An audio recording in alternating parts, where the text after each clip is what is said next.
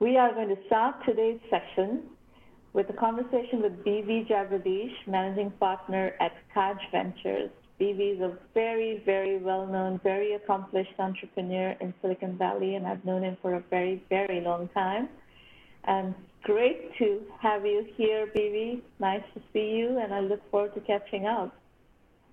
Absolutely. It's been a while since the two of us met, and Yeah. this is such an amazing initiative that you have, and this is very much aligned with many of the things that even I talk about in public, as well as in many of the other speeches that I give. So it's very much aligned with what I'm also thinking. That's very nice. So, Jagadish, take us through a little bit of what you're planning or doing with Kaj Ventures, both historically as well as looking ahead. What is the vision? How are you positioning the fund and your activities currently? Yeah. So just a little background on myself. I came to United States back in 1982, and I started my first company in 1993, which is Exodus Communications, where we pioneered the concept of internet data centers. So pretty much all of the internet companies at that time used our infrastructure in order to reach out to millions and actually billions of people around the world. And we took the company public in 1998, and we scaled almost to $1 billion within about 6 years after we started the company in revenues. And in 2000, I left Exodus to start NetScaler, and NetScaler, because of the post.com crash, we went through lots of ups and downs, and after re-navigating the company, we managed to scale that company as well and got to a stage where we were almost like $60 million in revenue, and we got an offer from Citrix at that time in order to scale the company to the next level. So today, NetScaler is almost like over $1 billion plus in revenues for Citrix, and it's one of the main cornerstones for Citrix product lines as well. So I'm very proud of all the work that we have done, and the jobs that we have created over the years. So with that experience, and then later on, I tried one or two companies, and interestingly enough, one of them was a very high risk kind of a company called Three Leaf Systems, and because of technology challenges and market challenges, we actually failed in that company, and that was a great learning experience for me. So I have success, I have failure, which has helped me to learn both sides of the coin as well. And using that, I just wanted to apply my experience to invest in next generation of entrepreneurs rather than myself getting involved in yet another company. So because of my infrastructure and enterprise kind of a background, I've been primarily focused in investing in next generation of entrepreneurs, building these enterprise infrastructure companies or enterprise software companies. So that has been the primary focus over the last 10 years. And what stage do you like to get involved in? Are we talking, since you first started doing this, or I first started doing this, the industry has evolved quite a bit. Now, of course, people are doing pre-seed, seed, post-seed, pre-series A, small series A, large series A. It's like the whole segmentation has happened. Where are you playing? What's your comfort zone? Most of my investments that I have done are all, treated like a seed investment, right? I've been the first person to write the check for many of the companies.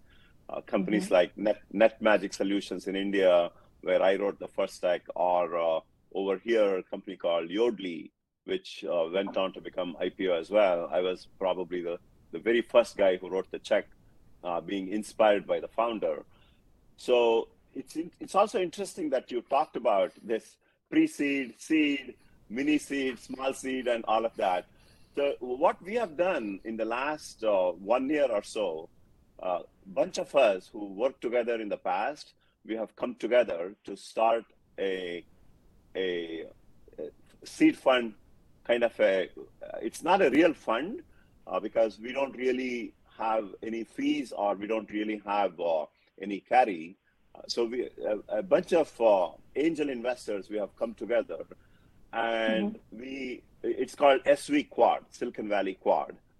And we want to invest, think of almost like a seed plus, where we want to invest up to $3 million. And the purpose of doing this is that as I was doing, these seed investments, I kind of realized that a lot of these entrepreneurs, half the time they end up actually spending to raise money, because whatever the seed fund that we give is not adequate enough for them.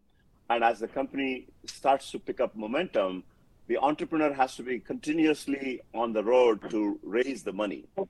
Yeah. So we felt that, based on the experience that all of us had, we felt that if we can give enough money for the entrepreneur so that he or she focuses primarily on building the business to an extent where it is significant enough in terms of revenues, especially like what you're saying, million entrepreneurs with $1 million revenues. And if you can get to that $1 million plus kind of revenues, it becomes much easier to do a Series A or a Series A plus, or whatever that is, right? So this way, the goal is that our money, the money that we are giving, which is $3 million, should last for about 24 months. And the entrepreneur essentially must have a story to start to pitch by the 18th month, because it takes about 3 to 4 months to raise the money.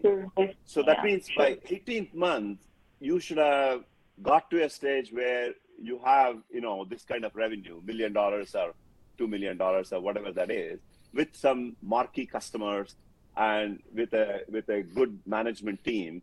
And that really will help the entrepreneur to raise the Series A. So we have now upped our game to invest up to about $3 million. And we do about eight investments in a year. Okay, great. So in terms of geography, you said you have invested in India, you've invested in Silicon Valley. What is, your group's investment thesis vis-a-vis geography? I understand it's enterprise. I understand it's deep tech, enterprise tech kind of stuff. What about geography?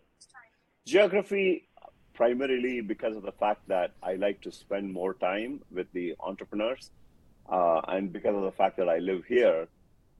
I like to do more companies out of Silicon Valley, although my heart is still in India, and I like to help entrepreneurs in India as well.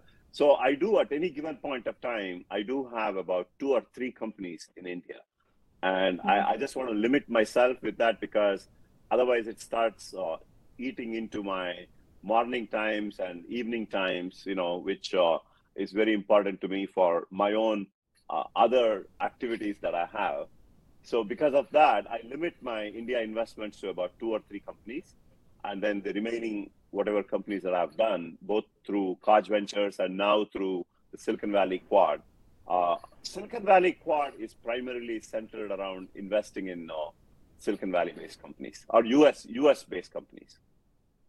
Now, I want to comment on this India Silicon Valley corridor. If you're investing in enterprise-facing companies in India, most of them are operating in a SaaS business model. Most of them are doing global tech. Most of them are trying to get into the American customer base. So eventually they become Silicon Valley companies, or at least soon enough they become Silicon Valley companies. That's what you're facilitating anyway, right? It's very true. It is very true. But the good news is, because of the fact that, unlike 10 years ago, India today is also a destination market for many of these companies. So both on the enterprise segment, as well as on the media and internet-centric kind of companies, there are enough number of companies for these enterprise products to actually experiment and then win those customers. So this way, in the beginning, right, the first 20, Yeah. 30, 40 customers, Yeah. you just focus on the Indian market and get your product completely stable enough Absolutely. so that Absolutely. so that later on when you move to the US, right, you're not debugging your product at that time. Right. And you can get to $1 million ARR with Indian customers. We see that all the time in our, Yeah, ecosystem. not in all segments, not in all Not in all segments. segments. No, not in all Yeah, but segments. in some of the segments, definitely you can get to. Yeah. Yeah. Okay. And now talk about these companies that you've invested in, whichever, maybe two or three or four case studies where tell us about how you met them, what you saw in these companies, what did they have that prompted you to write the check so that we can get a little bit of a feel for how you think about these companies and what really captures your Yeah. imagination. Yeah. So take, for example, Nutanix. Nutanix is one of Yeah. the companies that many of you know that went public about 3 or 4 years ago, and they have pioneered in the concept of hyperconvergence. Yeah. And the founder, Dheeraj Pandey, he basically approached me through a investor that had already put some money into the company, and that's how I got involved. And he is very smart thinking actually early on itself, because he was a first time entrepreneur and he wanted to surround himself with people who have been there, done that kind of thing, so that you know he wanted mentors who can help him guide through this whole journey. And that's how I got involved with Nutanix early on itself, almost like in 2011 timeframe. And another company which is So currently, one second, Jagdish. When Dheeraj came to you, he was a first-time entrepreneur. What did he have? I mean, there are so many first-time entrepreneurs coming to you. What did Dheeraj have that convinced you that was different and that was special? Dheeraj, of course, I know Dheeraj. Dheeraj is a very special entrepreneur. He's done a fantastic job. But when in 2011 he was starting, what did you see in him that showed you that spark? I think basically what you look for in an entrepreneur at that stage, right? Because product is not there, team is not there yet, and customers are not there. So what you look for at that time in the entrepreneur is a clarity in the vision of the product that he or she is building and the market that the product is going to go after, and very good clarity in clearly understanding as to why you are solving this problem and what differentiates you from many of the other products that exist in the market, right? And in his case, it was very clear that given this whole hyper convergence of bringing compute, storage, network, all of them into a single environment, and the example that he took was centered around this whole Google file system.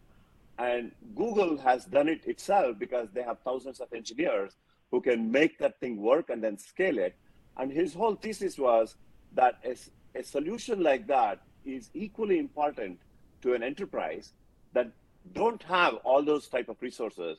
And Nutanix will become that company that simplifies the way how a concept like a GFS can be brought into the enterprises, right? And that was the selling point. So which means you now have a key differential in the product that you are building with either a NetApp or EMC, which all were doing in a very traditional manner back in those days.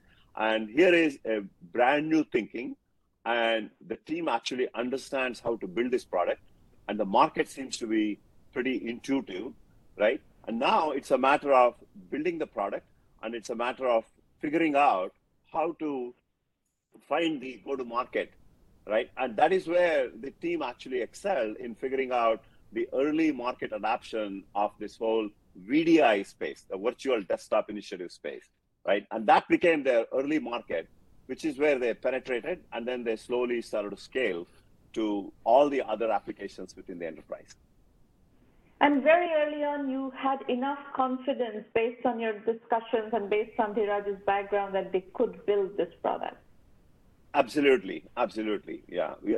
Given his background and his other co-founders' background, Mohit Aaron and Ajit Singh, very evident that these guys really understood how to build this complex product. So, the journey that you are discussing is the journey of a first-time entrepreneur doing a fast startup. Nutanix was not a, lean startup, but per se. So that's a space where I think first-time entrepreneurs always have difficulty. So it's great to hear the Nutanix story and how the role that you played in enabling him to get to his next level. Because we always hear that, oh my God, it's very difficult to raise money for a fat startup where I don't have the money to hire the engineers to build this product. It is going to take some money to build this product, but I'm a first-time entrepreneur. No one wants to invest. This is a recurring theme. This is one of the biggest themes you'll hear in the industry. Yeah, absolutely. I mean, there is another company that I have funded, again, in the cloud space, which is a current company called Tetrate, which is also equally complex product as well. And these founders came from Google and from Twitter, who have sort of built an open source kind of a product. And this company is called Tetrate. And Tetrate brings this whole load balancing, which is the NetScaler product line that we had built, into the cloud, given the complexity of how the applications that run in the cloud today, especially in multi-cloud sort of an environment, including running within your own data centers, and how do you balance the load across these applications?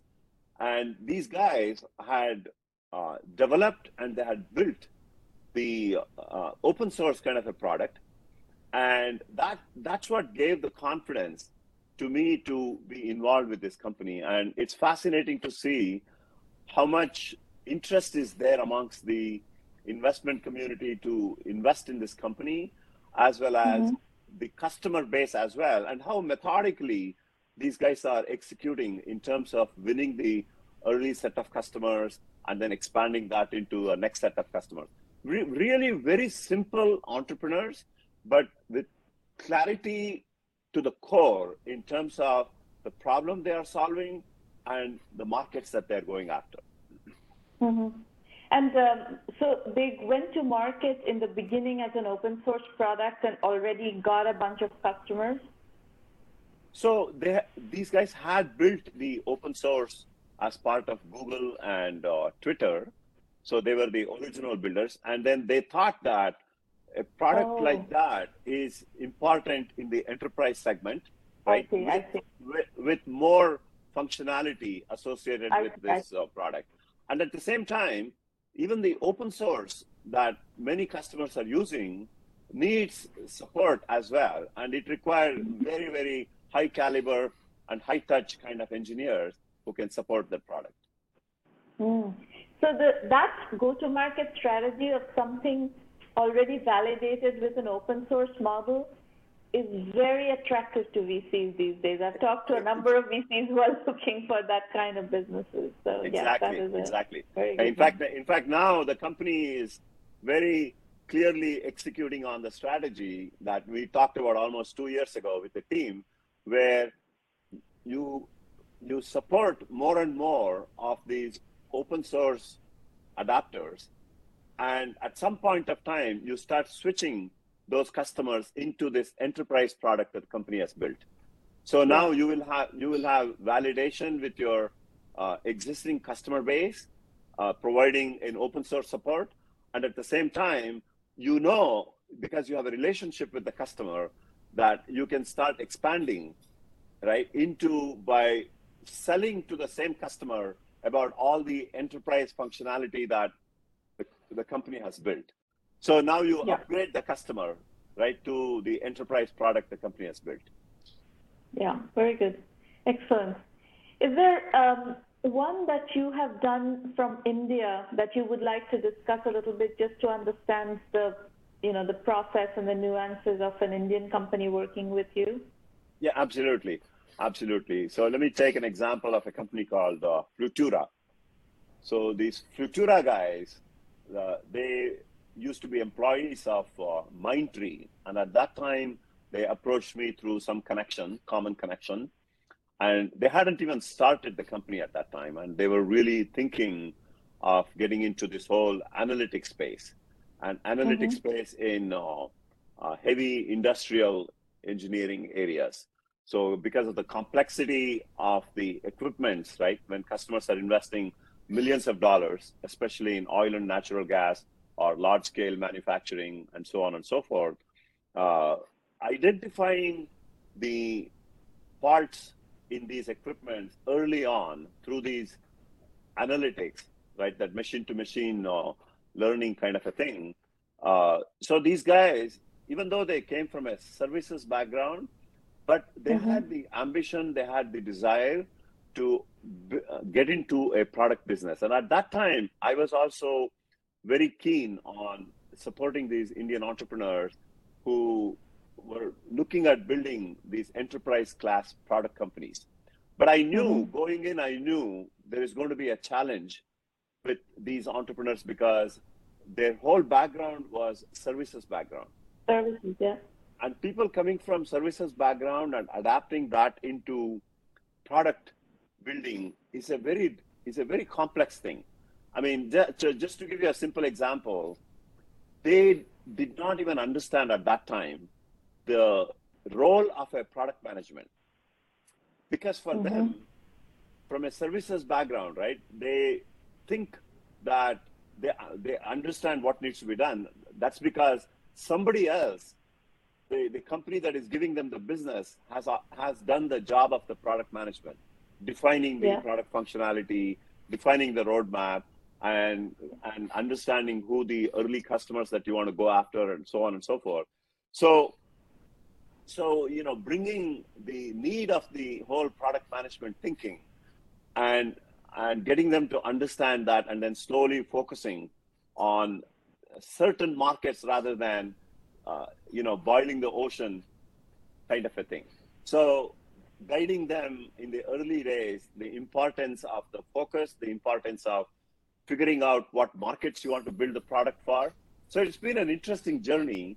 And as you said earlier, we had to move that company to the United States almost like 3 years ago or so, because this is where the market for a product like that.